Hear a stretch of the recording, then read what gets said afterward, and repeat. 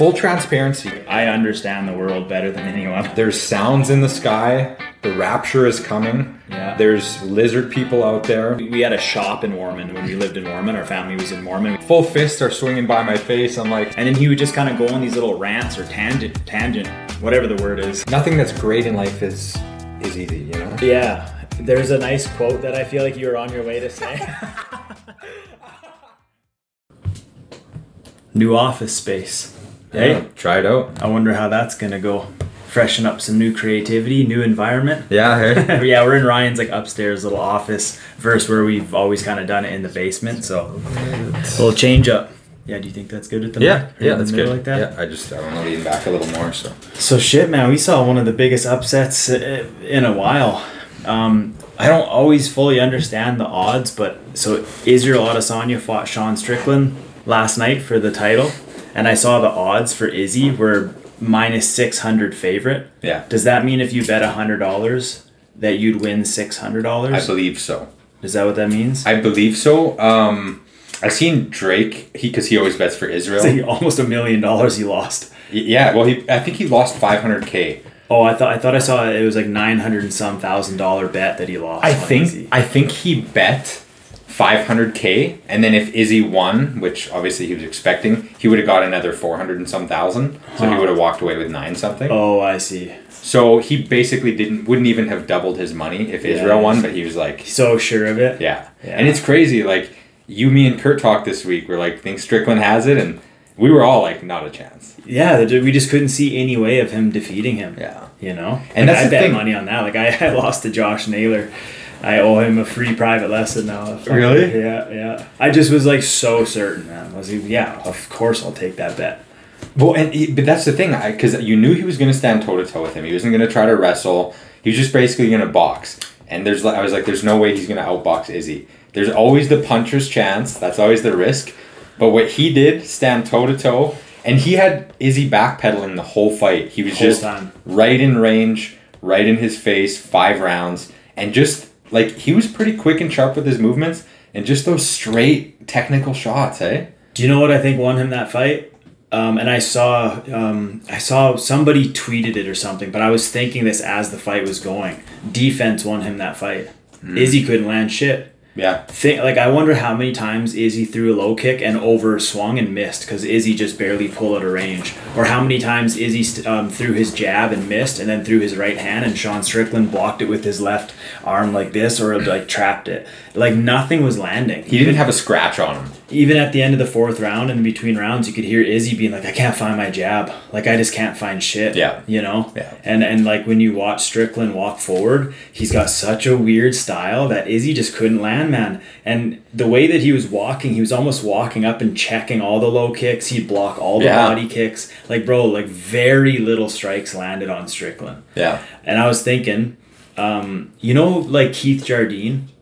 I feel like a Sean Strickland is almost like a Keith Jardine in the sense that if you don't have the athleticism or like the technique of a guy like Izzy or some of the top guys, you almost have to be unorthodox. Like that's almost their kryptonite. Yeah. Like to fight them with this weird style that like the rhythm's a little bit off, the timing's off, they're showing you weird looks, the jab's coming from the hip. Yeah. He's just, So it's like awkward movements. Yeah, almost. Again, it's like obviously you probably would want the good technique, but if you lack it or don't have it to fight a guy like that, you almost have to be unorthodox. Yeah. Yeah. You know? Yeah, totally. So yeah, because that's what that seemed like. I'm like, how is he just whooping Izzy's ass right now?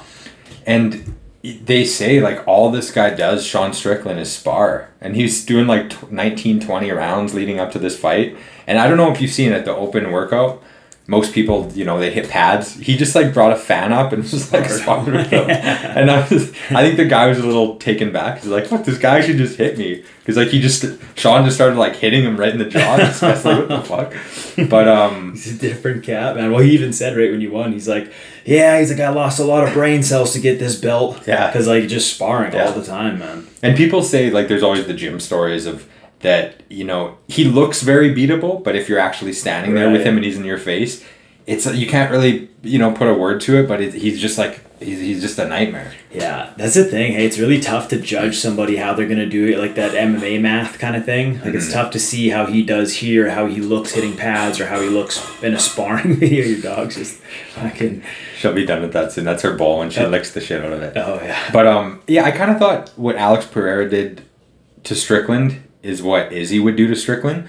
But it's funny how Strickland was training with Pereira leading up to this fight. Just shows what kind of guy Strickland is. Like totally. He's kind of like a loudmouth, like lippy, almost like a redneckish type guy, but like he's very serious about his training and he like getting good. Like to get knocked out by someone and then reach out to them being like, hey, I want to learn from you. Yeah. Like let's train together. Yeah. It takes a lot of, I don't know, courage or just discipline to get better, the will to get better. I want to get back to the card, but I just want to stay on Sean Strickland for a second. So did you finish the Full Send podcast? Yeah, I did. What do you think about him? What's your opinion of him? He almost reminds you kind of like a bit of like an Andrew Tate guy where sometimes when those types of guys talk so much, they're bound to say some reckless, stupid shit mixed in with some gems. And I felt like listening to that podcast, it was like a little bit of that where I'm like, dude, this guy is out to lunch or like what a lunatic. But then I'm like, yeah, fuck, that sounds like he's speaking facts right now. Man, he's growing on me. Yeah. I agree. I was thinking of like how important these disruptors are in culture right now, like an Andrew Tate, like a Sean Strickland. Sean Strickland's a little bit, he's very discriminatory, very like racist. Like certainly don't agree with everything he says. I mean, yeah. He's a little over the edge. But man, he speaks a lot of truth. Yeah. A lot of things he says are what people think but are too scared to say. Right. And I love these disruptors who are coming in and they're not all about this, oh, I might offend somebody. They're like, look, let's call a spade a spade. I'm sick of this far, far, far left liberal agenda where everybody's walking on eggshells these days. Let's tell it how it is, and gotta respect it. It was kind of funny just how he called out the Full Send guys because he was especially Steiny because Steiny's been getting roasted lately, and I've always felt that with Steiny. He seems like kind of a sleazeball. He seems like the beta guy of the group who's a bit of a sleazeball. Yeah, exactly like Sean said. And certain people that'll call him out, they just say it, and then he's kind of like smiling, but also being like, "Why do you say that? Like, why? Like, is it something I did? Like, give me an example." And they're just like, "It's just your energy. There's something about you." That and his dad's like a really famous successful lawyer. Okay. So I don't know if it's like they say like a lot of lawyers like they kind of have that trait about them. And Steiny's kind of growing up in that environment, growing up wealthy. That's a big part of it. And so Sean Strickland's calling these Full Send guys out, like basically calling them like the new age pussies of like what men aren't supposed to be. Yeah. And he just says it right to their face. He's like, look, I'm not like knocking you guys that bad. You just grew up in a different era. Like he's like, I can't respect what you guys do. He's like, your career choices don't demand my respect. You guys grew up pranking people, like goofing on people, and that's how you like got your fame. He's like, I grew up beating the shit out of full grown men. So he's like, when I walk into a room, there's a different kind of respect. And like, agree or not, it's just that he called him out right on the podcast, right out of the gate. Yeah, that was like the first conversation they had. Basically, it was like, I don't trust you. You're a sleazeball. You guys are. And I'm like, oh man, you have to respect when somebody is like, he's not the kind of guy that talks shit behind people's back. He says it to your face, it's gonna sting, but you have to respect his honesty. And especially because like I do agree in the sense that like, you look at what the Full Send guys do and some of it is funny, but some of it is disrespectful and it's annoying and it is like you kind of are a clown to the world. Like, and like a clout chaser. Yeah, like let me put this mask on and be a clown for you guys so that you like my shit and I blow up my brand. Like I'm gonna be a goof and just do stupid shit and disrespect people to grow my fame, where it's like Sean Strickland, love him or hate him, he's in the gym working his ass off, like developing like just like an actual skill set. And so it was just interesting with the commanding of respect. I thought it was funny. And then one other thing about Sean, how funny, like just a different cat, and obviously his upbringing speaks to this, but he asked them if they had gotten arrested, and Kyle said something about a prank where they imitated being a security guard or something. It was illegal in one state. And Sean kind of chuckled. He's like, we're way different. Like, he's like, you guys don't even understand. He's like, the kind of shit I would do when I was like 18. He's like, I would go for runs at midnight in like a bad part of the city just looking for like a homeless guy to just like beat the fuck up. Yeah. I'm like, man, this guy's like got some fucking screws loose. And that's one of those types of guys where it's like thank God for martial arts. Because imagine a guy like that just walking around without the outlet 100%. of being able to spar every day and just train his ass off and have that outlet. And be successful. And like people need to know there's people like that out there that need outlets. Yeah. It's like the more avenues and the more cities or towns have sports or boxing clubs, a wrestling club, Muay Thai gym. Yeah. It's like the more you can scoop those guys off the streets and Yeah. get them out of trouble and like help them channel that fucking dark energy. Totally, man. Like I showed Aaron this video this morning because it was like I think it was the press conference right after the fight, and Sean Strickland is like you know, they're just like, what do you like, you know, you're the new champion, like share your thoughts, whatever. And he just started laughing, and he's like, oh man, he's like, thank God for child abuse and just like bad memories and like because he just said, he's like, it made me who I am today, like all these suppressed things that I've dealt with, like, and he's like, thank God my dad just beat the shit out of me and like all this shit. And he was like kind of joking, but also like it did make me who I am today. Yeah, you know. That's so crazy. Yeah, he's a character, man. And the other thing too, it was in Australia. Like that's kind of like, I know Israel, I think is New Zealand, but it's kind of like, you know, Sean Strickland is in enemy territory, and the love he was getting, and he said it after the fight. He's like, you guys really charged me up with all the love and screaming, and you could see in the embeddeds, man, like that was his first time out of the country. Oh, right. So he's got a criminal record that he had a tough time getting Australia, he said, too. Okay. Yeah. And the way they embraced him, and like you could tell he was soaking up that energy all week. And like even in between rounds, like I could tell he was getting supercharged. Like a couple, like you'd see like this like more and more focus, and he kept kind of like touching his head up, like he was in it. And I remember at the start of the 5th round, Aaron and I were watching together, and I was like, he's not tired at all. He got up early and started jumping around. He wasn't tired at all. It looked like he was just starting the fight. And I was like, and Izzy didn't look too good, man. He looked overwhelmed, a little frustrated, a little banged up. Like he didn't have an answer. Yeah, man. Crazy, man. Wow. And like again, those gym stories that people are like, man, this guy can go another 5. Yeah. Like this guy doesn't get tired. I wonder, man, it's so tough to know what the recipe is and everyone's probably different, but you think about Strickland's defense and you wonder, like, him sparring so many times, are you just getting so many reads at such a high volume that your reaction time is so dialed in? Like, you see so many low kicks, so many straight shots down the pipe because you're sparring all the time. And so, like, his reaction time just seemed incredible. Izzy would try to throw the head kick. I don't think one of those landed. He just had them all blocked. I think he landed maybe 2 body kicks. The rest were all blocked. Maybe like 2 low kicks. The rest were all blocked. I'm like, how are you reacting so quick? I think so. I think it's just that mat time. Like, you think of a jiu-jitsu guy like Mikey Musumeci. He does jiu-jitsu 12 hours a day. He doesn't do jiu-jitsu 6 hours a day and then runs and then does the air dime and bikes and lifts weights. Like, he just rolls. And guys like Strickland who just spar, you are just like fucking dialed, I think. You know? Yeah, but then you hear the Max Holloways, like, I didn't spar this fight camp, and he's just as good. Max Holloways is a legend. Yeah, what's good for someone isn't good for the next guy. Yeah, you know? So you sure have to, like, I don't know, maybe it just takes like I wonder if Sean Strickland has always done that, if that's a new thing he started doing. Like, he's been in the game so long, I feel like it takes a while to really develop your own, like, what you like to do. Are you a hard spar? Do you just like to light spar? And I don't know. I just think he likes to get in there and spar, whether it's light, you know. A guy like him, And like, I think when they were announcing, he has like 28 wins, 6 losses. Like, this guy's had a lot of pro fights. Yeah. But anyways, you said you missed the first 3 fights. So the first fight on the card, 1st round knockout. Second fight on the card, 1st round knockout. And both for the good guys. They were both like the Tyson Pedro is one, and the other guy, kind of like New Zealand guys, fan favorites. And then the third fight, there was a guy who's out of Shoot the Box, who's kind of like a protege of Charles Oliveira. They're calling him like the young Charles Oliveira.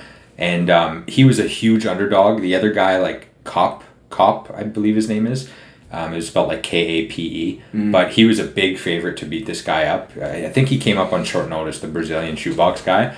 And man, he came to fight. Like, it was a crazy 3 rounds. Like, decision. Go. He lost. The shoebox guy lost decision. Oh, yeah. But he was taking shots that would have stopped other guys. He had no quit in him, and he was always pushing. It was one of those fights where, like, it was probably the fight of the night, honestly. And it was so funny because the guy won decision, the Cop guy. and he was talking and talking, and then he called out, I don't remember his name, but he's in Izzy's camp. He's like one of those New Zealand guys. Apparently they were supposed to fight, and then this guy pulled out like 2 weeks prior. So I think that's why the Brazilian came in. I see. And he was in the crowd, so he was like talking to him, and he's like, and it was kind of like dragging on, so it was kind of building up to what he said at the end. And I'm just gonna repeat it, okay? This isn't coming from me, but I'm just gonna repeat it. But he's like, you pulled out of the fight, you bitched out. Fuck you and fuck all the guys in your camp, and I'm not scared of any of the guys in your camp, and I'll take you all on, all of you. And do you know why that is? Do you know why? Because you're all faggots. No. Then Daniel Cormier grabbed the mic. Oh, I did. And walked away. So he's like, okay.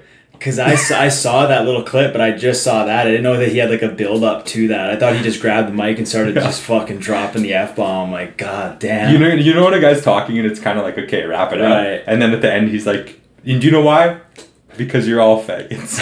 And I was like, hey bro, this isn't 2001. I wonder, it's like, I wonder what oh man. Like clearly that's gotta be thought out. Right? Like, do you just end the fight and think like, I'm gonna say this? Or did it seem like it was It seemed like it was off the rip. Oh yeah. It seemed like he was basically like, look, you're a pussy. All your campus pussies. You guys are all the same. You're not real fighters. You're all fill in the blank. Damn, man. It was so funny, man. He got his viral moment. And he didn't say it in like an angry way. It was just like, I was like, oh, that's just how he talks, right. It's like how the word used to be like thrown around. Like it's just like a goof, Yeah, you'd hear it in like 50 Cent's old songs, but like now it's like, you don't say that word. Right. I just saw 50 Cent was performing like the past weekend. Really? Yeah, Liam Patey I saw was filming. Oh, really? Like, man, like he's still like performing. So he's performing like a really like famous song of his. Like crazy in the club. Yeah, it wasn't that one, but it was like like not Pimp My or not, I forget what song it was, but it was like one of those like old school bangers. Yeah. I'm like, man, he's what is he, 50? Man, Get Rich or Die Trying is a dope album. It's great. Yeah. Yeah, man. So just since we're on this topic, did you see any highlights from Jorge Masvidal's like game-bred boxing? I just saw that Verdum fought Junior Dos Santos. I watched a little bit of it, but I didn't see much. What do you think about that bare knuckle MMA? It's wild, man. Pretty cool, man. It's cool, yeah. Like I like that there's just so many options to like watch fights now. Like in between some of the ads, I would just YouTube shit, and I'm like, fuck, it's just endless. Yeah. You could watch like Boss Rutan's karate highlight knockouts. Game Bread's bare knuckle shit. One championship's always there. Man, Mighty Mouse. So I gotta say, I was inspired this last week because Jane and Shar, they went and competed at World's Masters Jiu-Jitsu, both at brown belt, both medaled. Pretty cool to see. They're out in Vegas doing that. Yeah, that's cool because that's high level shit where like Mighty Mouse was there too, eh? Yeah, so Mighty Mouse decided to get in the gi and compete. And so he competed at brown belt. I think he had like 32 guys in his division. And he ended up winning. He had like 6 matches or something. He's world champ at brown belt. That's crazy, man. And I watched like a 25-minute flow grappling like vlog on it. And man, it was super cool to see because here's this guy who's regarded as the GOAT, one of the GOATs in MMA, like best pound for pound, across organizations. And just to see how different the experience was of like a gi jiu-jitsu tournament. And I like that he like... Because, you've been hearing a lot of things over the last few years of like, oh, the gi is dying and stuff. Mm-hmm. It's all in no gi these days. But it's cool every now and then you see like people bring the love back. And after he won, he had like a pretty cool speech. And I watched his matches, like they were battles. Like he only had one sub. The rest were like decision wins. Wow. But just like crazy, like fast pace. And, of course. And he was just talking. He's like, he's like, I'm not a big no-gi guy. He's like, it's all like footlocks and heel hooks these days. And I kind of agree with that. Like for competition jiu-jitsu, like it is effective, like the heel hooks, the toe holds, the footlocks, all this shit. But in like a real combat situation, you could get smashed or a lot of it, they slap hands, they both sit on their butts and they start grabbing at ankles. It's a lot riskier with the punches and the strikes. Yeah. And like it's respectful. It's they're legit techniques. There's nothing wrong with it, but that's the one thing about the gi is it's not really like that. Like it's not a lot of the turning, knee manipulation and that sort of thing. So he's like, I'm not a big no-gi guy. I like the gi, and he's like, I was nervous, man. He's like, in MMA, you know who you're fighting. He's like, today I didn't know who I was competing against, after I won that match, there's another body, a whole different style. Like, you can't game plan for this. And he's like, the gi poses so many problems because in no gi, you can just like almost slip through shit sometimes. And in the gi, you have to like technically figure out ways to, you know, get through these problems that the gi poses. And he just kind of said like, you know, I'm going to keep training the gi forever. He's like, you know, I'm really motivated about doing this more. And he, yeah, it was just a cool. That's cool. It was a cool. You sure have to have like a pretty high fight IQ doing like a you know, like let's say Mighty Mouse is at that top level fighting like going against 6 different people in a jiu-jitsu match. It's like your fight IQ or match IQ has to be pretty high because you have to like adapt real quick to like what that person's giving you, how strong they are, how much energy they have. Yeah. You know? And that tournament style is something else because like, you know, you go hard and then you're done your match and then you have to like prep up again, and it's like it's kind of a beast, you know. Yeah. And it's a grind. Like you could tell he was like, man, like this was like hard work, just like conditioning wise and stuff. Yeah. But we'll get into more jiu-jitsu talk, but I want to first say something about Gopis. Gary Kopis. Gary Kopis. When you blend 2 words together. Shit. He posted something on his Instagram that I actually really liked, and I don't know if it was him or just his actual club. I don't know who runs the social media, but anyway, it was from Kopis Boxing in Saskatoon, and he shared this thing. It was like, you know, it's back to school, and it was basically like kids going back to school. Just a reminder that martial artists are meant to be like protectors.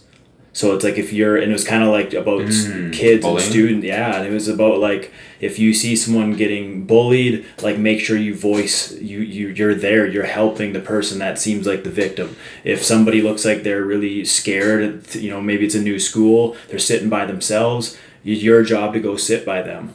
Like you almost have to hold yourself as like a better standard because you're the one that's physically capable. So you need to kind of help people that might be struggling, that might seem a little bit weak, might be a little more vulnerable. And I kind of just like that reminder of like martial artists are kind of like, I don't know, it's almost like your duty to be a little bit protective. Yeah, and I like that. I do too. It's just like a cool reminder. And I didn't even think about this until I was talking just the other day.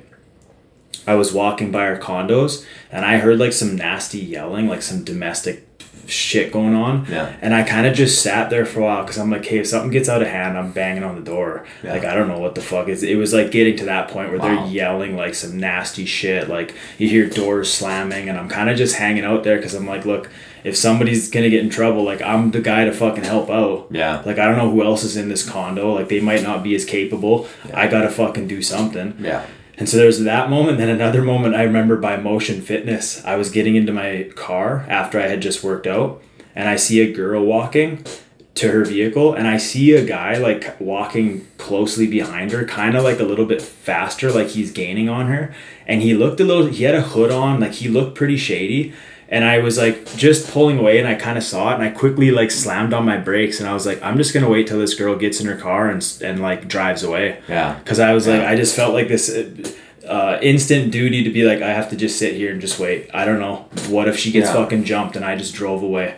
So I just like sat there. But Gary Kopis's comment on that, just it's like a reminder of like, man, if you see some shit, even though it's scary, it's probably more scary for the person that's not trained at all. We're used to a little bit of physical conflict. We're kind of used to somebody grabbing us, used to getting hit. You almost just have to be like, fuck, I'm going to throw myself into the fray here and just like try to help out. I think to an extent you have a bit of a responsibility.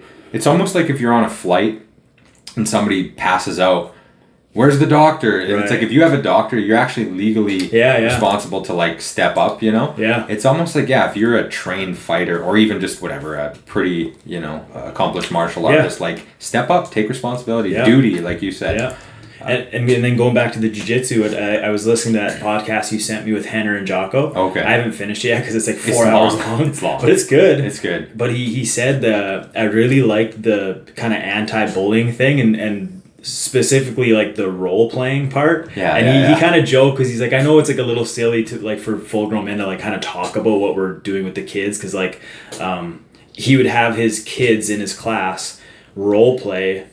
Like let's say a kid walks in and then a bully starts to like like, you know, call them fat or a dork or just like insult something about them that would be hurtful. And then he gets another kid to step up and say, hey, if you have a problem with him, you have a problem with me. And so now the bully's seeing like two problems, and now he's like, oh, these guys are actually like looking me in the eye. They have the confidence to stand their ground. They don't look like victims anymore. I'm just gonna back away. So he's like literally just teaching these kids to be like, look, just have a voice, look them in the eye, have the confidence to like get your buddies back, and you know, that's what you got to do. Otherwise 100%. You guys are gonna get, you know, tuned up by the bully. But it was like a really cool thing that he's like teaching them at a young age. I'm like, that's powerful shit. And then the one mother had the instance where it happened. Her kid was like getting bullied or something, and he like stood up for himself, or another friend stood up for himself, and then we had the friend that stood up to him started getting bullied, and so the initial bully actually stood up for him, and then the bully backed off. But the mom was like, oh my god, my kid has a voice now. Like she's like, she even said to Henry, she's like, I gained 70 pounds over the past year because I've been so stressed out that like my kid's just getting messed with and can't stick up for himself. And now here he is at a young age being like, hey, motherfucker, you got a problem with him, you got a problem with me. And you're like, oh, shit. It's interesting. And that role play stuff, I think, is important, you know, because... Especially at a young age. And it was cool what he's doing for, like, some of these women, too, of, like, if a guy's approaching you, like, look him in the eyes and say with a confident voice, like, don't take a step closer. And I love the honesty about that conversation. I actually have it written down. 210-pound man versus 110-pound woman. And Henry was like, I'll be honest, like, do I think that a 110-pound woman who's trained in jiu-jitsu is going to defend a 210-pound man? Like, maybe not. Like, you might still be in some serious trouble. But then he's like, but that 9 seconds of survival, that extra 10 seconds, extra 15 seconds of you kicking and screaming and tripping him up and making it really hard for him while you're screaming and getting attention could save your life. That could be the gap between you getting pulled into a van or not. So he's like, literally, like, if you have zero training, no confidence, you're probably going to get grabbed, tossed into that van. If you've been training jiu-jitsu and you're a little more comfortable, and we kind of like teach you how to like make eye contact, scream, like just assert yourself, big, back up. And then if he keeps stepping up, your escalation goes times 3. You fucking yell, you get nasty, you trip, you kick, you know, you do whatever you can. But he's like, we're talking seconds here from survival. Like, that could make the difference. And I like that point. You know? Instead of him getting you in the van in 5 seconds, it's at 14 seconds you're fighting off, and then a bystander sees this, comes and helps, and the guy fucks off. It's like, that's what it's about. It's not like you're gonna like armbar this 210-pound guy and like break his arm and stand over him. Like, that was a very realistic conversation where I was like, man, that's powerful. I like that. And he was talking about like how if there's like an altercation or a fight, like let's say like some kids in school, like one's maybe the smaller victim getting bullied, and like nobody really wins. He's like, asked Jocko, he's like, who wins in that fight? And I think Jocko was like, I don't know. He's like, the little guy, the victim. If nobody wins, the victim wins, because he didn't get smashed by the person that you thought was going to smash you. You survived. And he's like, I think we're forgetting that jiu-jitsu is meant to help us survive from like a bigger attack. You know? It was cool, man. It was a good conversation. Really good conversation. Man, Henry's so brilliant to listen to. He's so brilliant to listen to. Very salesy, but he can't shut it off. I just think that's how that's just how he talks. And you can tell because when you listen I hope this chair isn't so squeaky. I feel like I'm fucking making so much noise while I'm talking. Do you know what? It's the same one we use downstairs, but okay, whatever. As in the middle of me talking right there, I'm like, man, I'm making a lot of noise. My bad. I'll grab a different chair next time. Just on the jiu-jitsu talk for the last little bit. So we had this seminar yesterday. 5th degree black belt Eddie Cadena, however you say his name, came out from Vancouver, and really good. Man, it's something, hey, like when you do, whether it's a kickboxing seminar or jiu-jitsu, that 3-hour slow pace, it's a different kind of like exhaustion, hey? For sure. Like you're slowly working, but you're like sweating constantly. It's like 3 hours of zone 2 cardio. Man. That's what it reminds me of. Because like we weren't working that hard, but like I was wearing a full rash guard suit underneath my gi, and like my gi was drenched by the end of it. And same with everybody's. But it was cool. I got some time to talk to Eddie after, and we were just talking about competing because he plans to do more competing. And I haven't competed since last July, so it's been over a year now. And in that year, you know, like I got on the creatine a little bit. Not that that's doing a lot, but I've just been really enjoying like lifting heavy, and when I lift heavy, and not that heavy, but when I lift heavy, I only like to lift heavy if I'm eating lots, and like I love that. Not like I'm in bulk season, but like I love the lifestyle of just eating whatever I want. I still eat clean for the most part, but I love eating a lot and like working hard, you know? Like I stepped on the scale before you came here. Like I'm like 179 right now. So I've definitely put on like 10 pounds. Yeah. Maybe even like 5 to 10 pounds depending. But I just kind of like being at this weight a little more. Yeah. And so I was thinking, you know, because I asked him what he competes at, and he was I always compete at lightweight. So lightweight in jiu-jitsu is you weigh 168 with a gi on, and the gi is, let's say, 4 pounds. So I would need to be about 164. Right. And knowing me, I like to play it safe, so I'm usually down to like 162, 163 just to be safe. But it's not like MMA. You weigh in the same day of. That's 15 pounds difference from where I'm at right now. You know, and you don't want to drop all that just for And like I don't do the dehydration. Well, that's what I was gonna say, because it's not like you're gonna cut that and then put it back on. It's like to make that you'd have to like naturally get there, and then it's like you're I don't know, maybe gains. Exactly. It's like you kind of lose it. Exactly. You know, and that's kind of where I'm at, and I can get there again, and it basically just takes like in the last couple weeks before competing, like turning the cardio up a little and like starting to watch my diet, and then in like 4 or 5 days before the weigh-in, like really kind of cutting the calories down.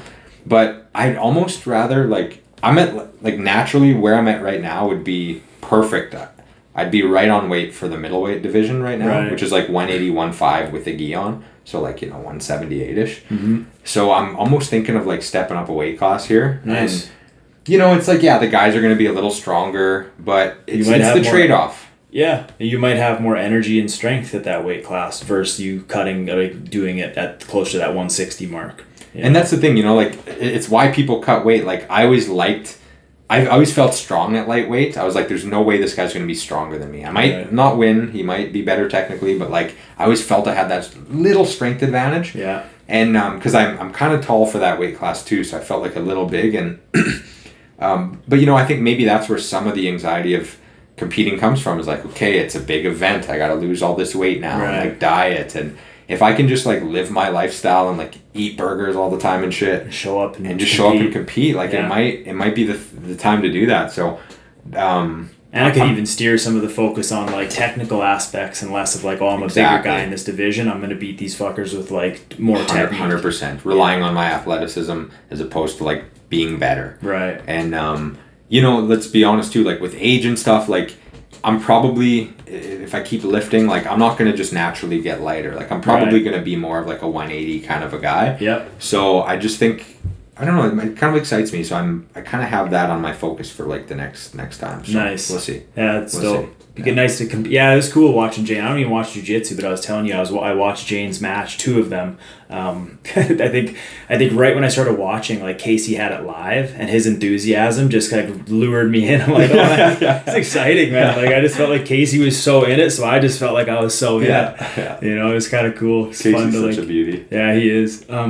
So I speaking of like lifting and like putting on a bit of weight, I got these jerseys from Ethan. I got XL from Thailand. Okay, he's back now. Yeah, he's back. He got back on Friday. I think he showed up to 6 a.m. class. Yeah. I think he got there at like 1 a.m. at the airport and just didn't sleep and just showed up to class. It was like a 30-hour trip home, 30 or 60 with like some of the layoffs. Jesus. Like I think he had to stay in like airports and like. Yeah. But anyway, he got back and so he gave me these jerseys and they're like a little big, but I'm just like a same thing where I'm like, I'm not getting any younger. I'm probably naturally gonna like continue just thickening out. I want to keep lifting. Yeah. So I'll just fill them out. But it was funny. I asked him how Thailand was, and one of the first things he says was just how cool it is to like go, and I forget which spot he was in, but it was where like Tiger Muay Thai is, kind of the head Tiger Muay Thai gym. Or no? Yeah, is that where it is? Yeah.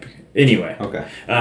It's like a street where it's just like, it's almost like the Fringe Festival where there's like food trucks everywhere, but it's like all Muay Thai shit. It's like high level Muay Thai gyms everywhere. Top level fighters, the people you see at One fighting in the UFC, like all these like high level guys. And then there's stores everywhere, like Muay Thai gear. And then, so yeah, he said Muay Thai gyms, Muay Thai stores, steroid shops. Really? Yeah. Damn. He said everywhere. There's a pharmacy, you walk, they literally have signs on the front being like, boost your testosterone, like come talk to a pharmacist. And he's just like, man, it's fucking like everywhere there. Damn. Kind of crazy, hey? Like that the culture you live in, like really, it's just there. You can literally talk to a pharmacist and be like, what's the best stack I can take? What do I, and they're just like, yeah, take here you go. Yeah. It's just like nothing. It's like going to a coffee shop. Yeah. Like that's nuts. That's crazy. It's just a different culture, different world. Yeah, like around here, I think you have to like Google specific doctors that are open to testosterone therapy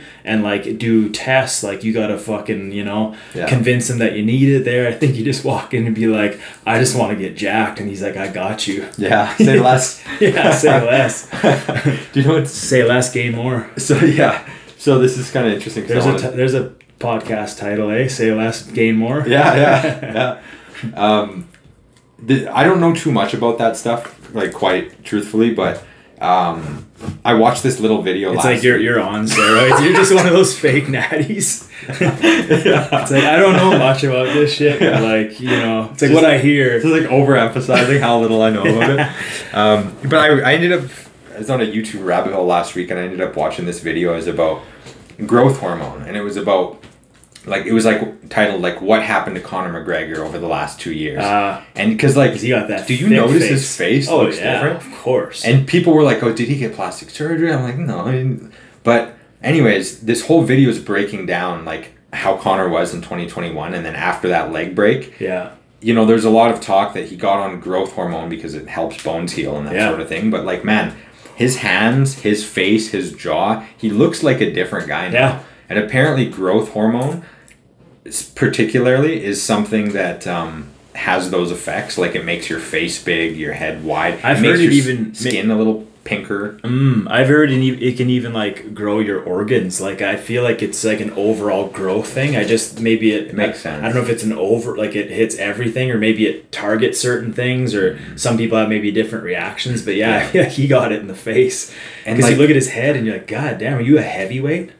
Like just thick. Man. Yeah, like thick, like inflamed almost. Yeah. And like I don't think it looks good. Like I don't think it's like fuck. He looks way sweeter now. It's almost like you look older and like you've been like boozing and like you just like have inflammation. Yeah. And crazy. Eh? Like Zac Efron is doing this movie where he's playing this like wrestler based on a true story, and people are like, it's the same thing Zac Efron is on, this growth hormone, and like there's some pictures I'll show you after, but like the way his jaw is shaped now and his face, it's like, man, like this isn't natural. Like you look like it doesn't look good. Yeah. It's messed up, man. It is messed up. I actually saw a video of Michael Bisping talking. He was like calling Vitor Belfort like a total scumbag piece of shit, like scum of the earth. Like he was a pretty like nasty. If anybody gets to talk shit about Vitor, it's Michael Bisping, the guy that got his eye lost from him. Exactly, from a guy that was on steroids who fucking wheel kicked his head off and took his eye out.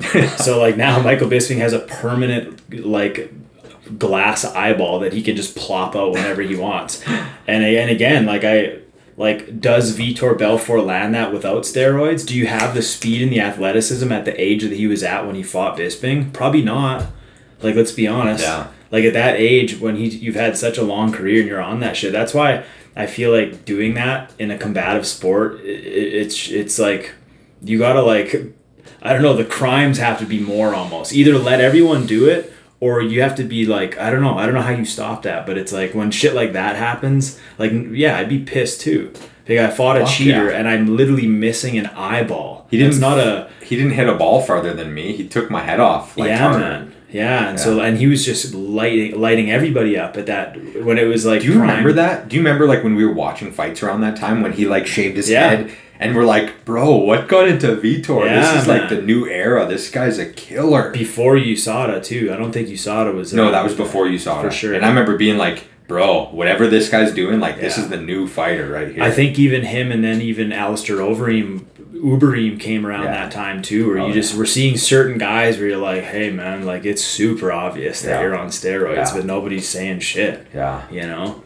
Speaking of that real quick, I don't know if you've seen the promo last night on the fights, but the next big fight card late August is Charles Oliveira against Islam, and then Paulo Costa against Chimaev. That's a good That's fight. a fun fight. That's a really that fun fight revs me up. I'm Yeah. like, okay, let's fucking go. That's exciting. Like, Yeah, I think some good scraps Chimaev's coming up. gonna fuck him up, but hey, apparently nobody knows anything about MMA now because anything could happen. It's gonna be a big martial art podcast. But did you see Bradley Martin wrestling with Brian Callen? Yeah, you sent me that. Oh, did I send you that? Yeah. I was like, bro, and a lot of the comments were saying it too. Like, this is a good eye opener because, like, even though obviously Bradley took him down and smushed him eventually, it wasn't that easy. Fuck no. And he got swept with some butterfly sweeps by a fucking 56-year-old man who maybe has a blue belt. Mighty Mouse is a world champion. Allegedly has a blue belt. Yeah. But like that's coming from like a 56-year-old man who wasn't Who's warmed up. probably He had 160, 165. And so Mighty Mouse is smaller than Brian Callen, I think. Oh yeah, for sure. But it's a former UFC champion, of the current one championship champion, and the brown belt at Worlds champion. And he's gonna go. I think he's gonna cream fuck or smoke Bradley Martin. Well, and here's the just sounds like a gay porn. Yeah, just gonna cream him. I was gonna cream pile. I went to a festival called Cream Fields once. I'm just like, man, it just sounds like just a gay fest. Eh? So funny, man. Like, of course, Bradley Martin is a little dangerous because he's 265 or whatever, and he's athletic too. He's he's not athletic. just a big dumb over. Yeah. He's athletic, and he's done a little bit of wrestling. And like some of these guys in this new era have proven that, like, you know, the Paul brothers, like, you can train a little bit, be athletic, and you can like do well against some fighters. But it kind of just pisses me off with the Bradley Martin thing a little because of the delusion. Like, he doesn't quite get it, man. It's like he's strong. He's so good at picking up heavy objects and setting them down and like getting a pump. But like, man, without technique, what are you gonna do? Like, He's 260 though, brother. yeah. I love this guy. Yeah, the chess one was the funniest, man. Yeah, so good. Yeah. But here's the thing, like, when these guys challenge like real fighters to grappling matches or something, it's like, okay, you might be able to like lay on top and pin, but like you don't even know how to do a guillotine choke. You don't know how to do a rear naked. Like, what's your plan to like tap the guy out? He might crush his rib cage. Like if he does get a bear hug and tilt him this way and gets him on the ground, I feel like that's his best chance to squeeze the fuck. Just like get a body lock and squeeze and pull over. Yeah. And well, that's the thing. There's a huge size difference with him and Mighty Mouse. Massive. But like, he doesn't have any technique, so I don't know where this confidence coming from. Like when he's, I think a lot of it is trolling. But yeah, he is a bit of a troll. Have you ever seen the video of him rolling with a big brown belt? Yeah.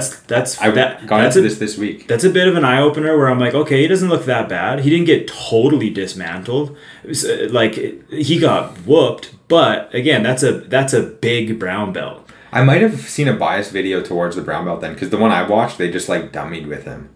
Huh. But I'm like, it wasn't like easy. It was like, okay, this guy's a handful, but yeah, like the guy did win, but I remember being like, okay, well, it's not like that wasn't total destruction. Like Bradley Martin, I think like fucking smushed the guy's head at one point and like kind of I feel like there was like a little bit of like struggle. Yeah. So I'm like, okay, that's a big brown belt. Well, and that's the thing too. Like, okay, I'm a brown belt. I weigh whatever 175. Say, if a big athletic dude comes into the gym who's like 220 and like he's a white belt, he's never really trained, like we might roll for 5 minutes. I might not tap him. I'll be struggling. Yeah. It's not like I'm just gonna fuck this guy up. Right. Well, that's the thing. What's the rule set? How long is it? Like, is it like submission only? Does Bradley just have to survive? Yeah. Like, you know, Mighty Mouse is so fast. He's fast. But yeah, it's intriguing because it's like the size difference is so extreme that it's like, okay, like it's not gonna be just a cakewalk for Mighty Mouse because even. Like, he can't even get a body lock around this guy. And, like, how's he going to, like... If he tries to armbar him, Bradley might, like, just pick him up. You know? Like, it's interesting. I like videos like that. There's actually the guy, he's got a really, like, fun energy to him. He's a 200-pound boxer. I think he's a pro boxer. Okay. Big, strong-looking dude. And he's just, like, going around, like... trying other martial arts, like certain things, like getting low kicked for the first time. I think I know who you're talking about. And he goes against this 150-pound jiu-jitsu guy, And this guy, this big boxer's looking at the camera and be like, this is real. He's like, this is my first time ever doing jiu-jitsu. And he's like looking at this guy and he's like, well, how much do you weigh? And the guy's like 150. He's like, I'm 200. He's like, I really don't think you can tap me.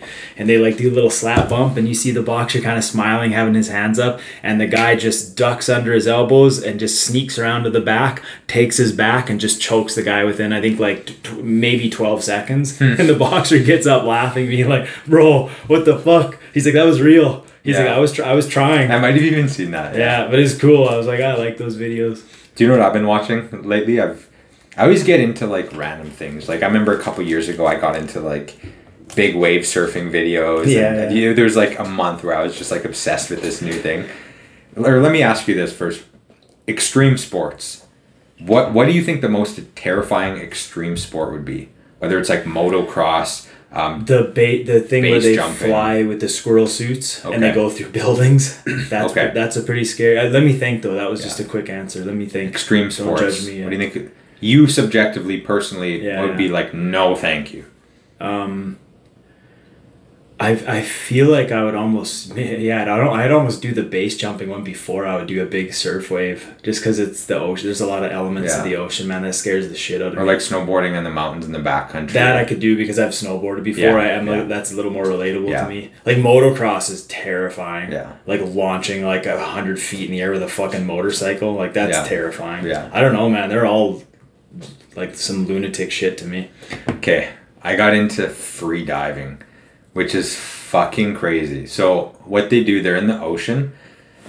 They have like a cable, like a cord that goes down. So I've seen some of this. Free diving, the world's record is 122 meters, which is 400 feet. So it's like you hold your breath and for 4 minutes. So 2 minutes down, basically 2 minutes up. But these people, there's actually a documentary on Netflix about it, and I watched it, and like my hands were sweating, but they almost do this like Wim Hof type of breathing at the surface, and they're doing like a countdown, and then when it's time, they like go upside down and they just go straight down, and they're like pulling like on the rope, and then they get to a point where they're just like, they just basically torpedo and they're just going straight down, and like for the first 10 meters, 15 meters, there's like safeties, there's people floating watching, and then it gets to a point where it just starts going from blue to dark blue to like black, and they're just going like this straight down where all the safeties are passed. And you can do the Wim Hof breathing, you can hold your breath for a long time. Like I've held my breath over 3 minutes a few times in my life. Which is rank actually, and that's on an exhale too. That's the wild thing. Because I've done it maybe once or twice over 3 minutes. I forget, but I remember doing it where I'm like, what the fuck? 3 minutes is a long time, man. I can barely get over 2 minutes now. I don't know what happened with the quality of my breaths, but I'm struggling. There's a thing where it was like test your lungs out. It was like there was like 10 cycles, and it kind of like walks you through if you have like good lungs or not. Interesting. So like on the I feel like average people's lungs suck ass. Yeah. Like it did this. I was like kind of crunched up on the couch, like just like chilling, and I just was scrolling like an addict, and I saw this post. It was like test your lung thing. So I click on it, and it's just like hold your breath, and I kind of like quickly did it because it just like I've kind of fucked up the count, but I just wasn't even really like in a good position to do it. Wasn't thinking about it that much, and I held my breath, and it was like on the cycle, like the third cycle, it was like, here's your like average, and I'm like, oh my god, like that's brutal. And then it went to like 5, and it was like this means you have good lungs. And then I just went to 10, and I was like, oh fucking, I don't know how accurate that thing was, but I'm like, man, you suck if you stopped at 2. Damn. Like you must be, I don't know who stops at 2, but I'd like to see that. Well, and I mean, like the lungs and the diaphragm, like you have to work it out. If you don't like push it, it's not going to expand like it would. It's a muscle, like you got to flex. Exactly. But anyways, we can all, do these techniques to like hold our breath. But when you're that deep, there's no margin for error. You can't be like, okay, it wasn't a good breath, I need a gulp of air. It's like, oh no, you got to turn around and go all the way up. People die doing that shit, man, especially on the way up, because it's one thing to get down to the mark, but to get up is like, you got to do it again. Well, and here's the thing. So they go down, it's black, and they're just free falling like a torpedo.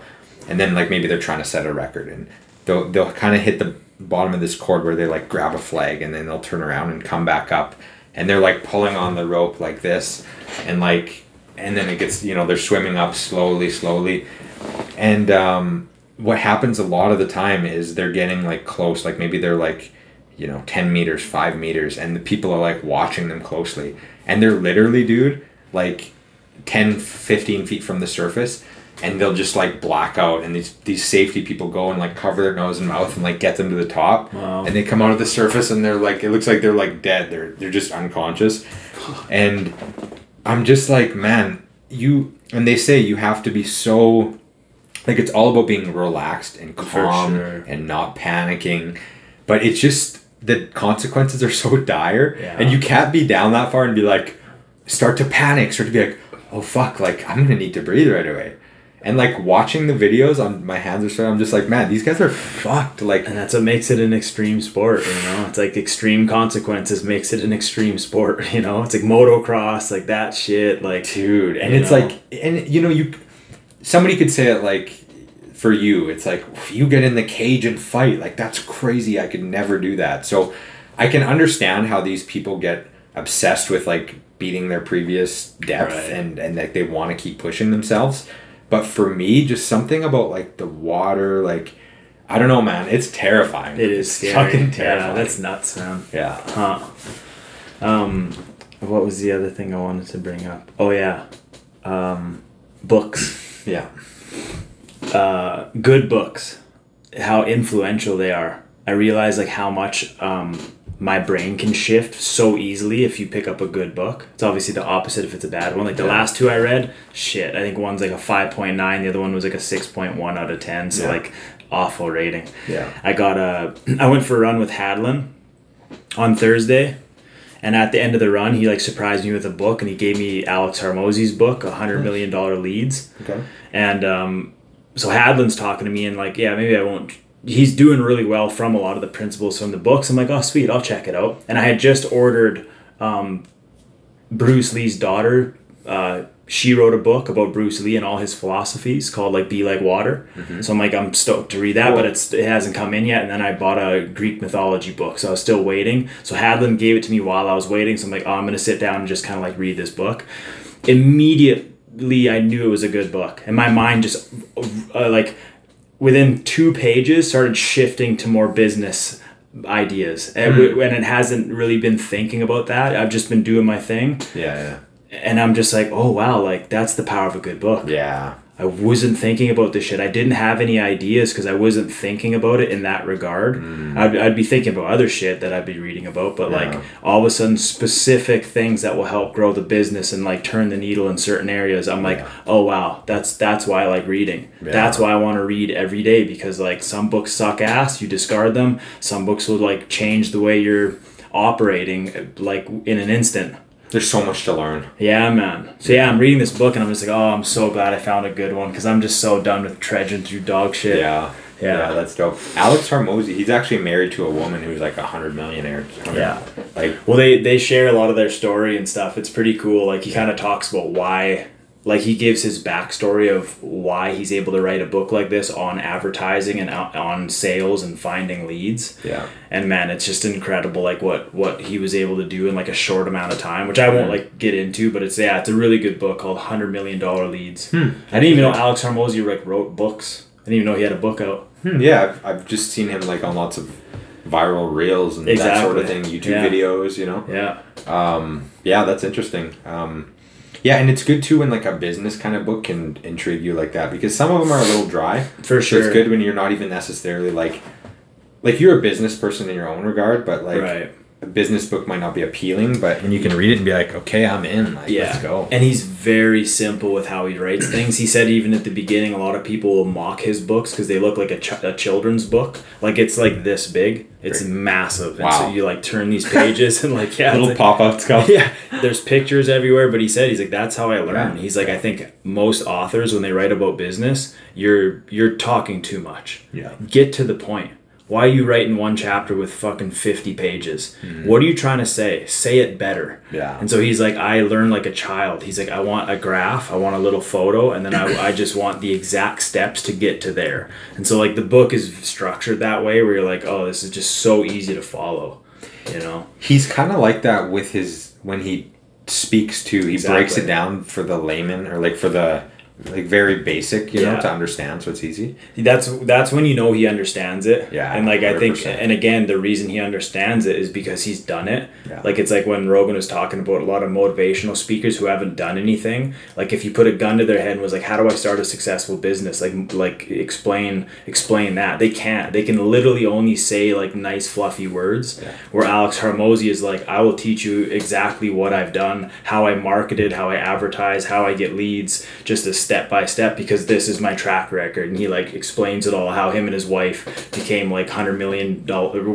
million. Mm-hmm. Yeah, it's fascinating. It's interesting. That's a good correlation. That the more simple you can explain something, the better understanding of it you have. Yeah. Okay. Yeah, and it's, you know, there's certain things that I teach in class where I'm like, I have such a good understanding of this, and then there's some new shit where Kurt will be like, "Here's the curriculum." I'm like, "Whack." Yeah. I gotta really think about this. Like, how can I explain this like just so simply, you know? Totally. And that's like where it comes to, you know, master coaches, Trevor Whitman, those types of guys. Totally, right? Yeah.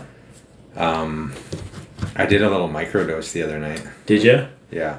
Aaron and I did too the other day. Did you like just microdose? Or? Yeah. What did you think of it? Psilocybin, we're talking about. Yeah. Mushrooms. Yeah. I enjoyed it. I felt I was outside at my mom's place, and I was actually talking to Dustin about this when we were running today. I felt like bubble in my throat, really like in tune, like the wind hitting me, bugs crawling, the sound of the birds. Like I felt like I was just very content with sitting outside, and I just started thinking, well, like, yeah, no wonder, like, I don't know, people like to do this and be outside. Like Aaron and I were sitting on the bench, and we were like really like looking at all the insects. It was like almost like their own ecosystem around the fire pit. We saw a fire pit and then like some gravel, and we're like, oh, like there's a caterpillar, a ladybug, a spider, there was a cricket, and we're counting all the different things that were there, and like, this is crazy. And we weren't tripping that hard. Like literally we had like, I don't know, fucking gram maybe. But yeah, I just felt like a little more heightened to that. Yeah. So, and that kind of ties into what I'm going to say, because I agree. I think outside is key. And so on my birthday, which was July 6th, so we're talking, you know, a couple months ago, I did the first microdose I've done in a long time. And I did it thinking like, okay, I'm probably not even going to feel this, so I'm just going to like do it for my mind, or like a bit of ease of anxiety, a bit of creativity, whatever, but I'm going to like have a normal day. So I took 0.4 grams. There's different, you know, you can look what's the proper dosage for a microdose, and there's different things, but 0.4, 0.5 is kind of like a small microdose. And I went to a coffee shop, and it hit me like right before I got to the coffee shop, where I was actually like, okay, I actually like feel this, you know? And I went, and there was, the only people in the coffee shop were two cops. Oh. So I sat at a table, like there was like one in between us. Your eyes are just dilated. And it wasn't bad, like, you know, it's such a little amount where it's like a phone's not going to throw you off. You could talk to somebody. Right. So I was like, okay, I'm good. And I was just going to like look at some houses for people and do some work, and just like looking at the screen. And I remember like I was standing there and like just took some deep breaths and looked around, and the colors were like a little more vivid, and I was just like, and then I tried to like focus on like working, and I was like, man, I can't do this right now. Like, look at a screen, and I'm like trying to find houses for buyers. I was like, and it didn't last too long, and then I just kind of kept working, and I was like, okay, that wasn't right. Like, next time I microdose, go for a walk with the dog, stretch, like do something that's not electronics, be outside, maybe do art, whatever. So I was like, okay. So then Friday, 2 days ago, was the next time I microdosed since then. And my plan was, because I remember reading, depending on the time of day you microdose, you can have a bit of a different effect. And I remember reading, if you do it in the evening, it can like spark creativity. So I haven't drawn in a while. So my plan was, okay, I'm going to like eat a little microdose, take the dog for a walk, stretch, and then like get into some art. Maybe like get a little high too, maybe mix it in, smoke some weed. And I ate a cap. It was 0.4 grams as well, but it was a cap, which we know like they tend to be a little more potent. And man, like I was feeling it pretty good off 0.4, where like looking at the textured ceiling, like things are moving, looking in the meter, my face is kind of like breathing, and I'm like, man, I'm feeling this. But it wasn't a great experience, and I'll tell you why. One, I ended up getting like an infection in my leg. My leg's kind of swollen as of Friday evening, so I quickly went to the doctor, got on antibiotics, luckily, right before they closed. And so I did the psilocybin, and like 20 minutes later, I took an antibiotic, and then like I have this infection in my body. A mess in pharmaceuticals with nature's medicine. It's like the Lord gives you the medicine you need, and you get the pharmaceutical in there. I feel like that they don't mix well. And you know, like, I don't know if it's just a mental thing, but like I have an infection in my body, and then I'm taking these like antibiotics, like not good. Yeah. And then like I'm on this like beautiful like grid, you know. Yeah. And so why the art didn't work, I thought it was such a small dose that I could still like do art, but I tried drawing, I couldn't fucking do it. I was like, I'm useless. Wow. Because, you know, like if you do mushrooms, if you do like an actual dose, like 3.5 grams or something. Your motor skills are out the window. You better clear your schedule. Yeah. You can't draw, you can't do anything. You can't better roll a joint. You lay around and you laugh, right? Yeah. But I was like, okay, 0.4 grams, like it'll just spark a little something. I'm gonna just get in the zone and draw. I couldn't draw. I tried. I'm like, man, this is fucked, you know? And I think because of the antibiotic thing, and I think just me being alone, because Natalia's in Brazil, it was just like me and my thoughts, you know? And I don't know, I was just like, it was just too much of like me in my head, and like, okay, let's do something because I'm on mushrooms.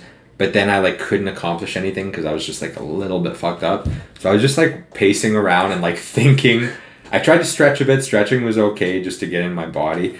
But I was just like, I don't know, man. I was like, I want this to be done. Like, I just don't feel like good right now. I kind of felt like emotions and like my mind was just racing, and I was just like, you know what I wonder is like when we did it, just being outside, like I feel like we're already so addicted to doing something. We always think we need to be doing something. Yeah. And I feel like the beauty with mushrooms is like what's going on in your head is the beauty. And it's like you eat the mushrooms. Like Terrence McKenna would eat 5 grams and sit in a dark room because he knew the magic was happening here. And it's like, I don't need to be fidgeting. I don't need to be doing anything. I just want to like sit there and like let it take over. Yeah. So I wonder if there's like a little bit of like thing like that where it's like, you don't need to do anything. You just fucking let the mushrooms do its thing. Like it might spark an idea where you're like, oh yeah, I'm going to go for a walk. Like I'm feeling that.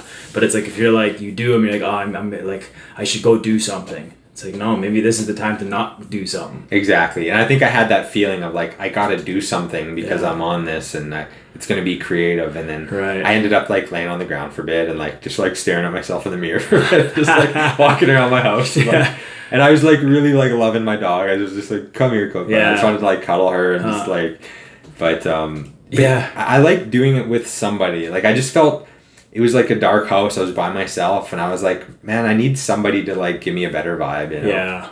But I feel like it's like just not doing anything is the art form with the mushrooms, you know. The best thing you can do is clear a schedule, eat the mushrooms, and be like, well, let's just sit down there and wait. Yeah, like sit down. Aaron and I did that, and then again, like lo and behold, lo and behold, we started like just noticing nature. Henry Gracie used that a lot. Oh yeah, and lo and behold. That's I could see that. Okay, so you started noticing nature. Yeah, and then you just like that's what you're doing now. It's the activity. Yeah, it just became that because like I don't know, we weren't even thinking about it. We just noticed one thing, and then all of a sudden you're like, oh yeah, this is it. Nice.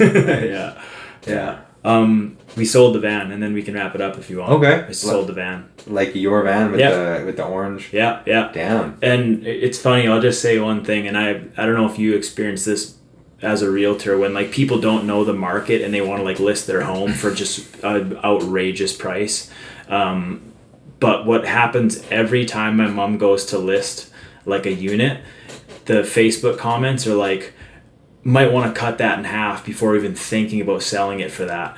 Way overpriced. Like she gets all these comments and she just loves that shit because she knows she'll sell it. She knows the market better than them. That's what she's 100% accurate so far. Exactly. Hasn't lost yet. She's never lost money on a unit. So then she just gets all these comments, and then a week later it sells, and then she just likes to comment sold. And then they see that it's sold. And then she just loves that shit. But yeah, it's just funny how like you can't listen to people sometimes. Yeah. Like my mom knows the value she puts into it. She knows the market. She kind of looked at what vans are for sale, what they're going for. She knows that the ones she's selling looks way better. Hers are going to show better. Yeah. She sells the vans. Yeah. A lot of people don't. Love but it. She'll like see all these comments and she's like, yeah, fucking watch me. Yeah. And she just loves to go sold. Yeah. So she like helped in like. She sells it at her place. Oh, okay. Sick. Yeah. Sick. So how does it feel to have no van? Yeah, it's whatever, man. I don't know. I'm not very sentimental with that. Well, like, and you haven't even used it for months, right? So. Exactly. Yeah, I might like put a little video together just to like some of the memories and shit and post that. But yeah. So you did okay on it, like what you wanted to get. Yeah. Nice. Yeah, I think she sold it. Yeah. I won't even say. But yeah, she sold it for a good amount. Yeah. Man, people are weird on Marketplace sometimes. Yeah. Like I was gonna buy an air conditioning unit cover to put when it was really hot to put over the cold bath just to keep the temperature lower when the sun hits it, and there was somebody, it was only like $20, so like good price. They're selling like a brand new, it was still in the package, AC cover. It was some like Asian woman, and I was like, hey, is this for sale? Yes, it is. I was like, and I don't think I put it in a triggering way, but I was like, okay, great. Just curious why you're selling like a brand new one. Not like nothing wrong with that, but just like, I'm just curious. Like, did you buy an extra? Right. Like, this is awesome, you know? And she said like, why is there something wrong with that? And then she said one other thing that was kind of like, I could tell like she was like angry that I asked. Huh. And I was like, sorry, I didn't mean to offend you. It was just a genuine, curious question of why you're selling a brand new. And then she just didn't respond. And the next day, I usually don't like play around with this. I usually just leave it. But the next day, I just messaged back. All I said was, "Do you hate money?" ? Because it's like, look, I want to buy this. Like, do you hate money? Right. Like, I'm just asking you a question. So funny. And she never responded and never bought it. This might not be anything to do with her. Maybe she just whatever. Maybe she sold it already and she didn't respond. But I feel like there are just some people that are constantly, and it could just be a fucking childhood thing. Everything's like an attack. Yeah. Like it's just victim. It's like you ask a question, you like anything that happens. And I think those type of people get in a lot of confrontations or a lot of like uncomfortable shit because you always feel like people are like attacking you or something. Well, and I think maybe she took it as like, does this guy think I stole it? Right. Like, what's wrong with me selling it because it's still in the package? Right. But I just wanted her to be like, bought it, didn't fit. Right. I'd be like, okay, great. Can I pick it up tomorrow? Yeah. You know? Right. But yeah, you're right. Some people are like targets, victims. Yeah. I don't know. And also too, sometimes with messaging, like things come off the wrong way. You read something 100%. And you're like, fuck this person, when they were literally just trying to like politely ask a question. 100%. Yeah. Yeah. But I had so much shit written down that we didn't cover, so I'll save it for next episode. We're gonna go do an ice bath after the podcast. We're doing it right this time, so we're not quivering our voices, and it's gonna be a good day. Episode 119. Thanks for listening.